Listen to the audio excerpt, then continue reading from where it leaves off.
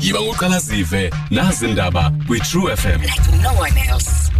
Kweziphambili ngale yure umongameli Zuma ukulungele ukuphendula imibuzo ePalamente ukanti Zizakufumana uncedo loluleko lomoya iintatheli zeSABC eziphangiweyo.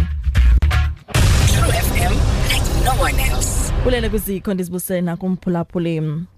Umongameli Zuma ukulungele ukuphendula imibuzo ePalamente namhlanje. Izaba kokuqala namhlanje iphendula imibuzo kule ndlu kulonyaka kwaye eminye imibutho ephikisayo ivakalisa izimvo ezohlukeneyo ngokulindeleke namhlanje kulandlu.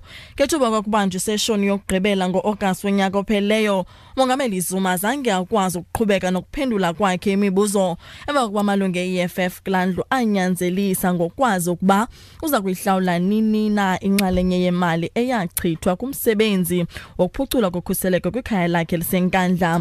Unobhala ePalamente uGengezi Mgidlana uthi i-EFF ibopheleke kwimigaqo yalandlu, ngoko ke lo mbutho awuvumelekanga wenze mbhodamo kwakhona. Of Parliament, and they are bound by the rules. They are part and parcel of the programming committee, which has decided on the order of the day. And in this regard, the order of the day appears as per the agreement of the programming committee that is deliberated on this. The programming committee consists of all whips of parties and is chaired by the Speaker, and it decides on the order of business. Ukanti imibutho ephikisayo ilinde ngenxalabo iseshoni yalemva kwemini ePalamente nalapho umongameli Zuma ezakuphendula khona imibuzo. Ilungu le-IFP unkululeko Hlengwa lifake omnye kwimibuzo emithandathu abangathanda bengumbutho ayiphendule umongameli. Uthi baza kubuzana ngobunganga nomsebenzi wenkokheli zomthonyama. We are expecting the president to answer questions in the truest sense of answering questions, and for him to desist from his long-time tendency of actually explaining a question and then masquerading that as a response.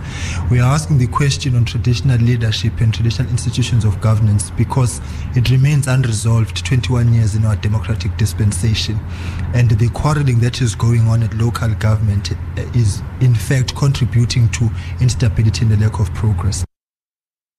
Kusenjalo inkokheli yombutho i-ACDP uKenneth Meshwe ukwakholelwa kwelokuba umongameli Zuma akasekuyibaleka imibuzo engenkandla.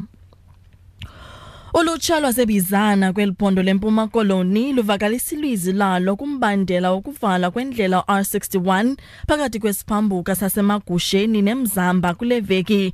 Iqumrhu lonoteksi livalela ndlela kufutshane nelali iRedoubt nenomlacu. Ngelinyanzelisa isebe lezendlela kuba lifake itha kulandlela ngenxa yeminxuma emininzi engabaphethanga kakuhle. Uthotho lwevenkile zaladolophu luye lonakaliswa izolo nanjengoko abaqhankqalazi bebelinde ukufika komphathiso wezendlela. Unobhala webhunga lolutsha uwandile Mdliva ubongoza urhulumente ukuba akhe agcine izithembiso zakhe. As the youth and also as the representative of the youth as the youth council, our contribution here is to make sure that the government, especially our leaders, are able to access us and also be able to get where we are by making sure that the infrastructure, the proper infrastructure like roads, is well taken care of, and also the services that they want to render in our communities, they are accessible through roads. Inhloko kwiinkqubo zeSABC uHlawudi Motshweneng uthi liziko losasazo liza kunikezela ngenkxaso yomphefumlo kwigqiza labasebenzi elixhonyiswe ngomkhono wekati cebo kuhle nesibhedlele eMill Park eRhawutini phezolo.